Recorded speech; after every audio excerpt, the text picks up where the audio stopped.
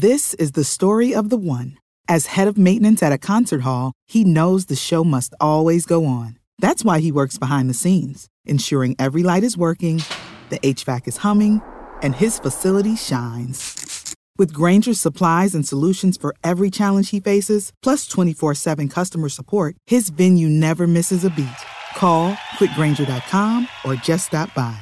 Grainger, for the ones who get it done. When you need mealtime inspiration, it's worth shopping Kroger, where you'll find over 30,000 mouth-watering choices that excite your inner foodie. And no matter what tasty choice you make, you'll enjoy our everyday low prices, plus extra ways to save, like digital coupons worth over $600 each week. You can also save up to $1 off per gallon at the pump with fuel points. More savings and more inspiring flavors make shopping Kroger worth it every time. Kroger, fresh for everyone. Fuel restrictions apply.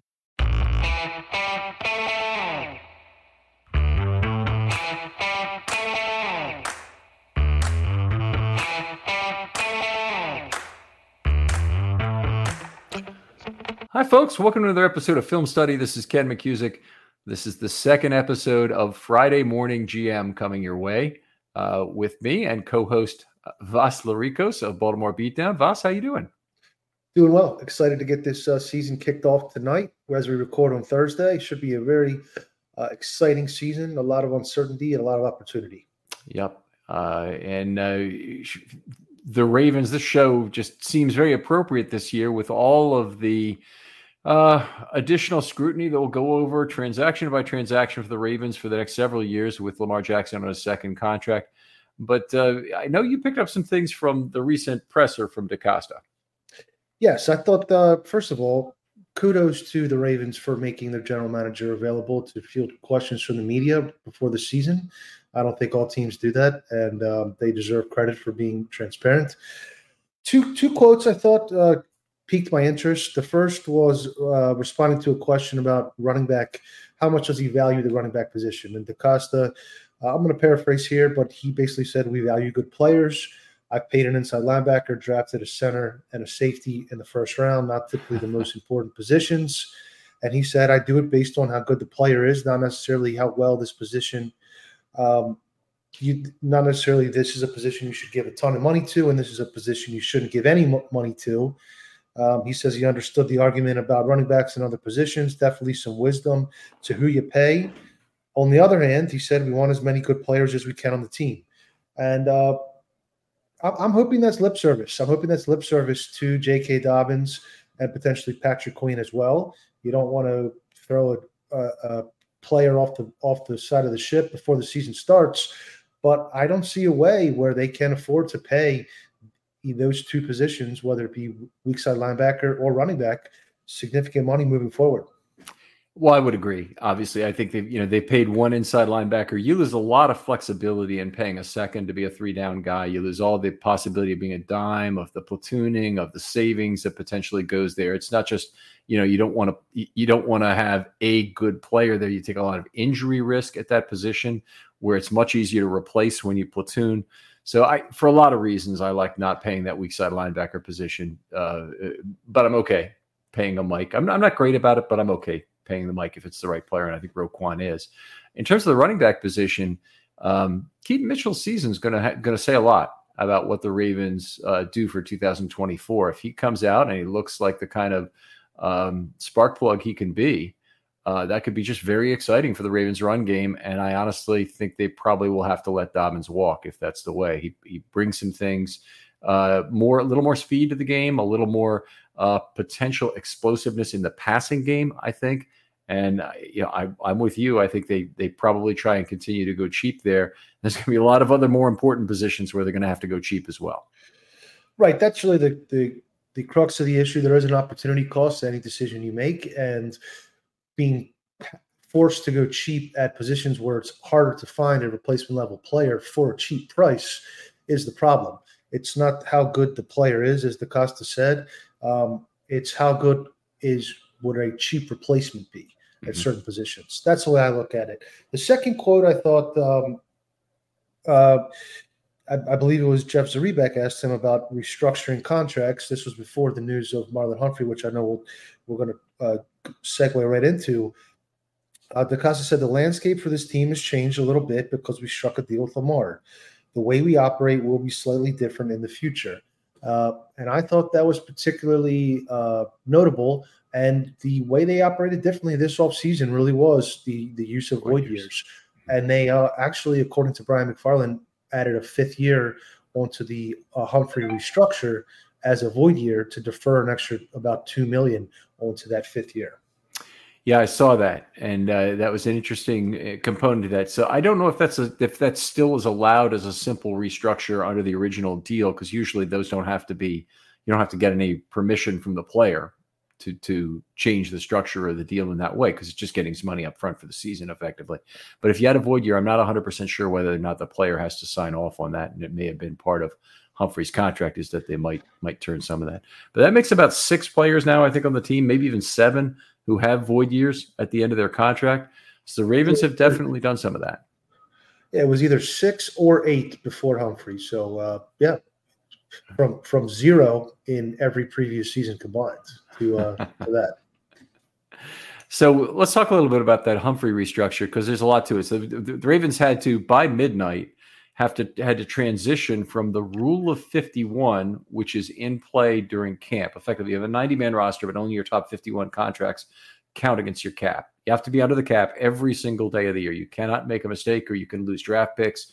There are significant penalties from the leagues applied to the 49ers in the past, for example, when they don't stay under the cap, even for technical reasons.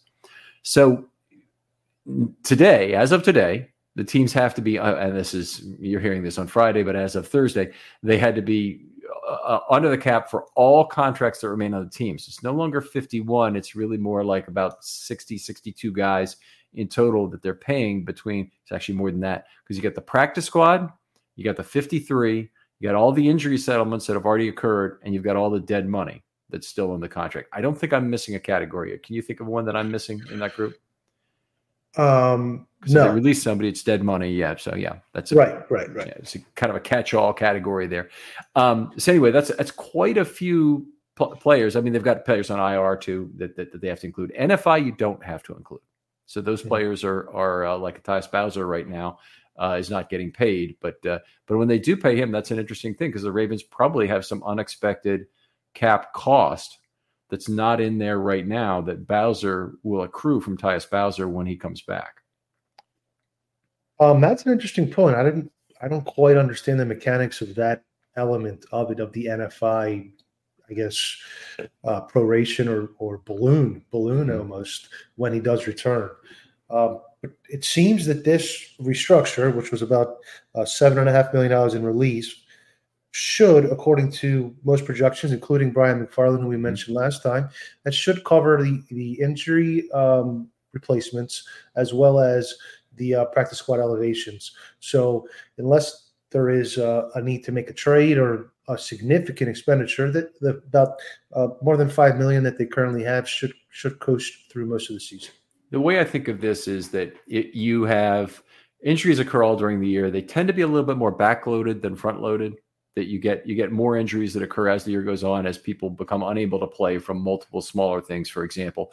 But they have 10, enough to pay roughly 10 half-year vet min salaries with that money.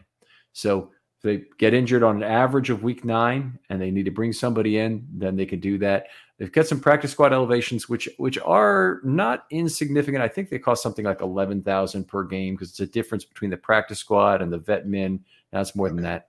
It's more than that. But anyway, it's practice squad elevations will cost something as well. The other thing they have, and I think they've been fairly judicious about typically, is when they have a few people on handshake agreements, and Daryl Worley, for example, is still on a handshake agreement, I believe, with the team. And that you can look at the other vets. Sam Mustipher would be another good example.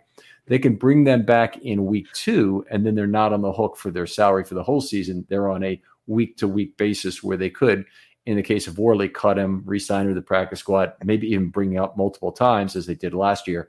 And in the case of Mustipher, that could be a very big deal, because he could be an important lineman for the Ravens this year over some portion of the season.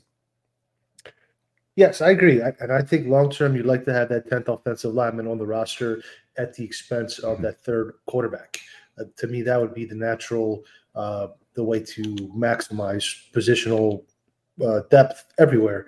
But there is some advantage to that. A lot of machinations to the way they go up and down. But they're Nick Matteo, DeCosta made mention. He's one of the best in the business as far as doing the accounting for all those various maneuvers. That's interesting. So did they let Moriarty go at some point? Moriarty, I believe, is the senior level, and then Matteo is the VP. So they work hand in hand. Okay, very good. All right, we talked a little bit about incentives. Now, this is one of the interesting things is who they restructured, because I think Humphrey was the obvious choice, but one other guy who has a large salary nut for this year, and you want base salary is what can be restructured. Other monies that are part of the cap for this year, they really can't be restructured. But the base salary can be, and the other guy who would have freed up even more money, because he has about $11.5 million, I believe, would have been Ronnie Stanley, where a simple restructure would have freed up over $9 million. Now, the issue with that in Stanley's case is that they don't know exactly when his last year with the Ravens is likely to be, or if he's a candidate for a restructure. But I think it's a pretty clear indication the order they do things is generally the order they believe the player will, A, play out the contract, the likelihood of the player playing out the contract, and B, that they may want to even re-sign him and restructure for future years as well, because that allows for further deferral. Yes, exactly. So I thought it was interesting that Humphrey apparently has a sign that his injury recovery from the foot surgery is going well, that he was their first choice over Mark Andrews or Lamar or Roquan, I believe was the other three players were. But Stanley, it seems that the rating's on the wall, that he is sort of playing on a year-to-year basis at this point.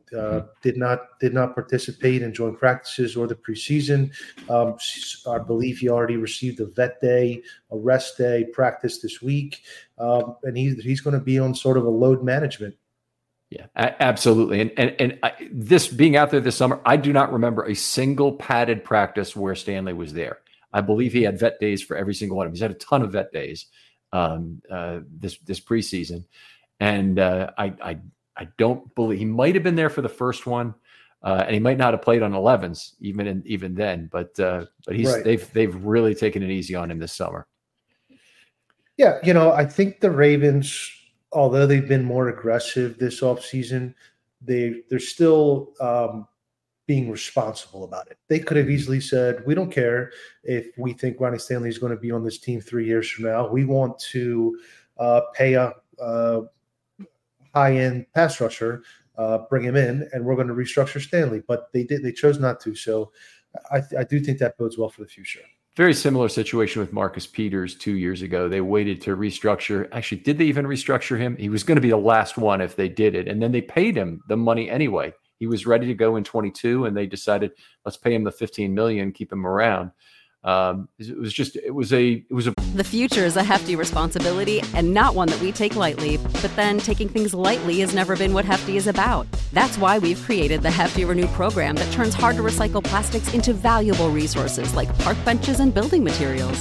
To participate, simply fill up an orange Hefty Renew bag with accepted items, tie it up, and drop it in with your regular recycling. That's it. It's that easy. It's time to rethink recycling with Renew. Particular valued resources may vary by geography. More info available at heftyrenew.com. This is the story of the one. As a maintenance engineer, he hears things differently. To the untrained ear, everything on his shop floor might sound fine, but he can hear gears grinding or a belt slipping. So he steps in to fix the problem at hand before it gets out of hand. And he knows Grainger's got the right product he needs to get the job done, which is music to his ears. Call, click Grainger.com, or just stop by. Grainger, for the ones who get it done. When you need mealtime inspiration, it's worth shopping Kroger, where you'll find over 30,000 mouth-watering choices that excite your inner foodie. And no matter what tasty choice you make, you'll enjoy our everyday low prices, plus extra ways to save, like digital coupons worth over $600 each week. You can also save up to $1 off per gallon at the pump with fuel points. More savings and more inspiring flavors make shopping Kroger worth it every time. Kroger, fresh for everyone. Fuel restrictions apply. prudent management of cap there, and it's a kind of little detail that gets missed fairly often. Somebody like McFarland would miss it, but a lot of people miss that kind of a thing. Is who they're not restructuring is actually kind of key.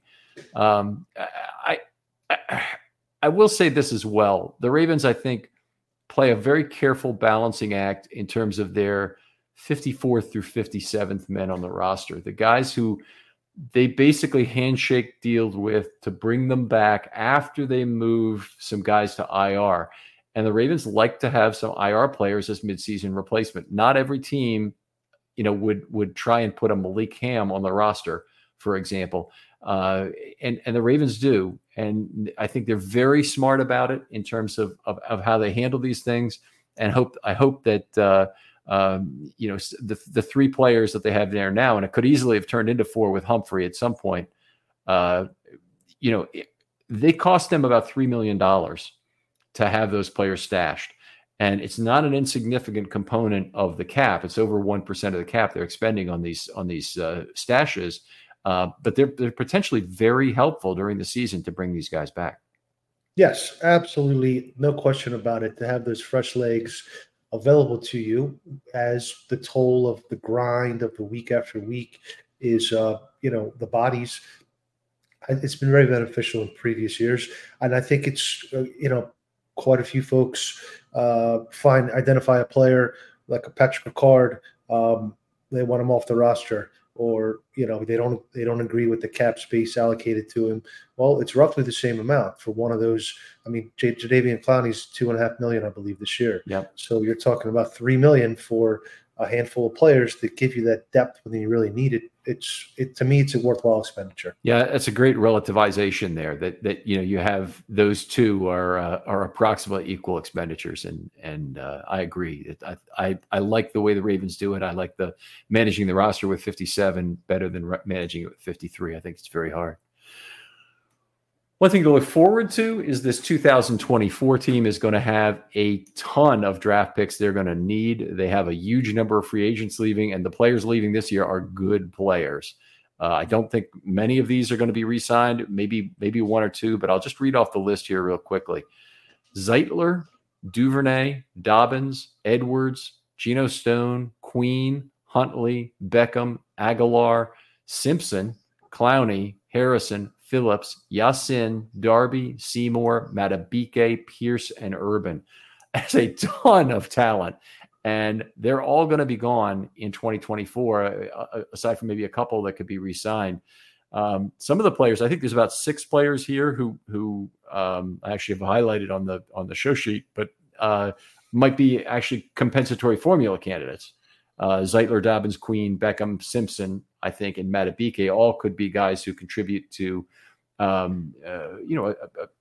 significant draft pick return from those guys. There's others who would contribute to the formula, but those guys would actually, potentially generate a draft pick, and they can only get 4, but this would allow them to sign 2 free agents back.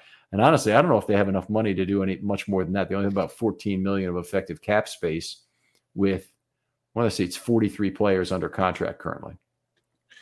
Yeah, it's going to be tough. You're talking about, both your starting guards, 3 of your top 5 receivers, inside linebacker, 2 corners, two down linemen, your starting edge rusher. And just circling back to that first point again, I just can't see a way where it makes sense to say, well, J.K. Dobbins is a good player, so we're going to pay him, or Patrick Queen's a good player, so we're going to pay him. You need more strategy than that. The opportunity cost is too great to do it at replaceable positions. Right. And I love the way you look at this, Voss, and that's the reason why I enjoy doing this show with you, is because even though we have some disagreements certainly about how to expend cap, how to use void years, that sort of thing, you're taking the right approach to it, because it's where do I not spend is the most important question. It's not, do I want this guy? Just all the players I named, Zeitler, Dobbins, Queen, Beckham, Simpson, Matabike, the Ravens are going to want every single one of them next year, probably. Beckham, I'm not 100% sure of. I mean, something could go wrong with him, but the rest of them, I think so. And others on that list, they're going to be players they want. So it's it's not a matter of they want them and they've got a credit card and they can put themselves into more debt to bring somebody back. It's a matter of they've got to figure out how to have a consistent year-to-year contending team, because I think that's what the Ravens have chosen to do. And we've seen with other teams just how quickly all their hopes get skewered.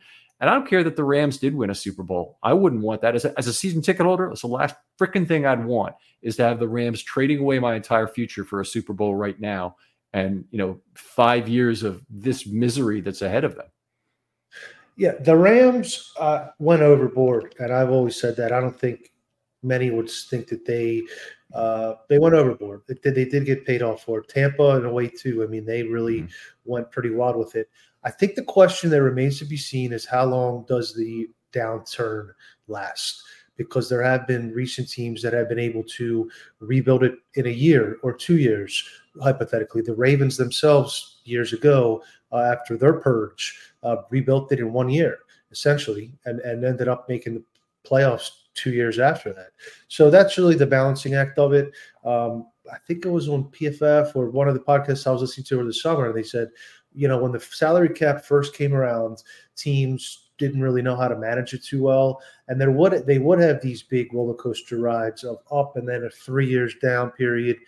And general managers have gotten a lot better at being able to shorten the down period, so it's not more than maybe a 1 year, or an extreme case such as the Rams, probably a 2 year rebuild.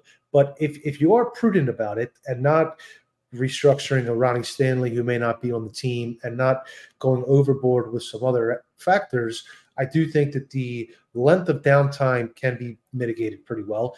And really, my theory is the key to doing that is premium position roster investment. That's really Always. the way. Yeah. Yep. Yeah. And completely agree with you on that, by the way.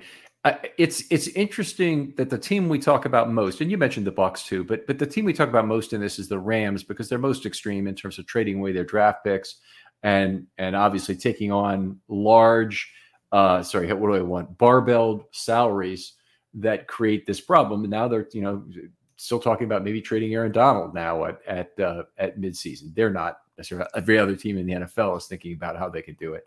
But that's the winning example of that. There's a bunch of losing examples out there.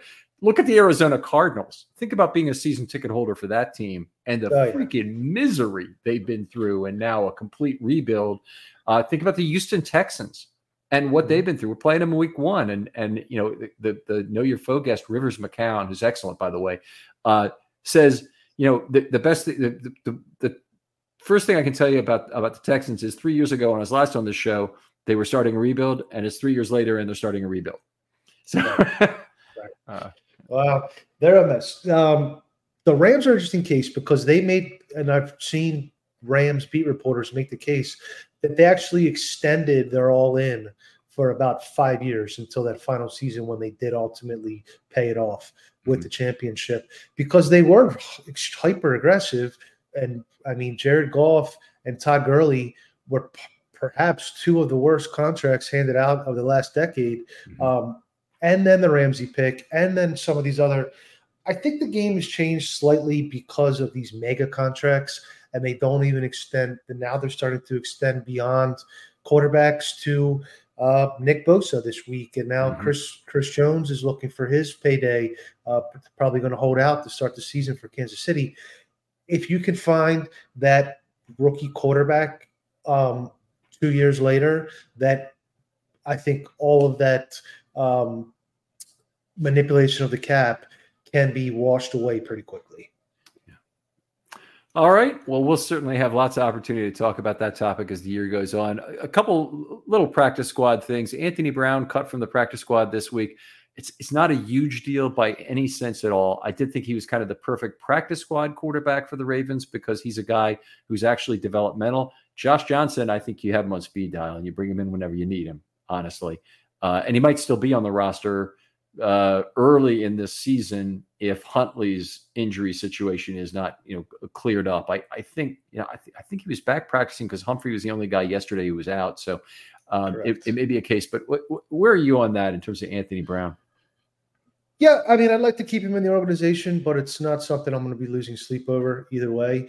I do think, particularly with the list of unrestricted free agents that you mentioned, having developing players who can be part of the back end of a roster in 24, 25, that's what the practice squad should really be focused on. Yeah, no, and we had that on our first show. That was really the focus of it. To that extent, they brought back Tay Hayes. Now, he is not a pure developmental guy because he's a third-year player, but of course that's on hold while he's on the roster squad. He's the practice squad. He's not accruing years of service, but he's a third-year player. So the Ravens presumably could have him for 2 years, including an RFA year. He looked very good in the preseason, and honestly, with the Ravens need at corner, I'm very glad they got him back. I would put a not insignificant probability he ends up playing some snaps at corner for the Ravens this season. Yes, I was definitely pleased to see that one as well. There's certain positions where you probably need a little bit more on the practice squad than others. All right. Okay, outstanding. Always fun to talk front office stuff with you, Vas. Tell folks where they can find your work online. You can contact me at Twitter at Vasilis Beatdown, Vasilis Beatdown. I am the co-managing editor and also an author for Baltimore Beatdown blog. And I have a new podcast called The Ravens Way every Thursday night, live streaming. All right. Outstanding. Other folks out there, if you'd like to be on a Film Study Short, hit me up with a DM on Twitter. I'm always eager to hear from you and meet new people. And this is a lot of the fun of doing this is in meeting new folks to talk football with. I'm really interested to hear your idea. I'll get back to you very quickly. So for Vas Larikos, this is Ken McCusick saying goodbye from the second episode of Friday Morning GM. And we'll talk to you next week.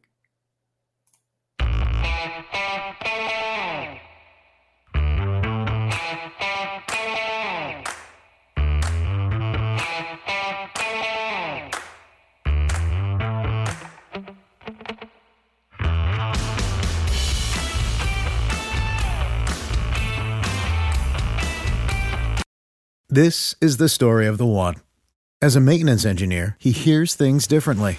To the untrained ear, everything on his shop floor might sound fine, but he can hear gears grinding or a belt slipping. So he steps in to fix the problem at hand before it gets out of hand. And he knows Grainger's got the right product he needs to get the job done, which is music to his ears. Call, click Grainger.com, or just stop by.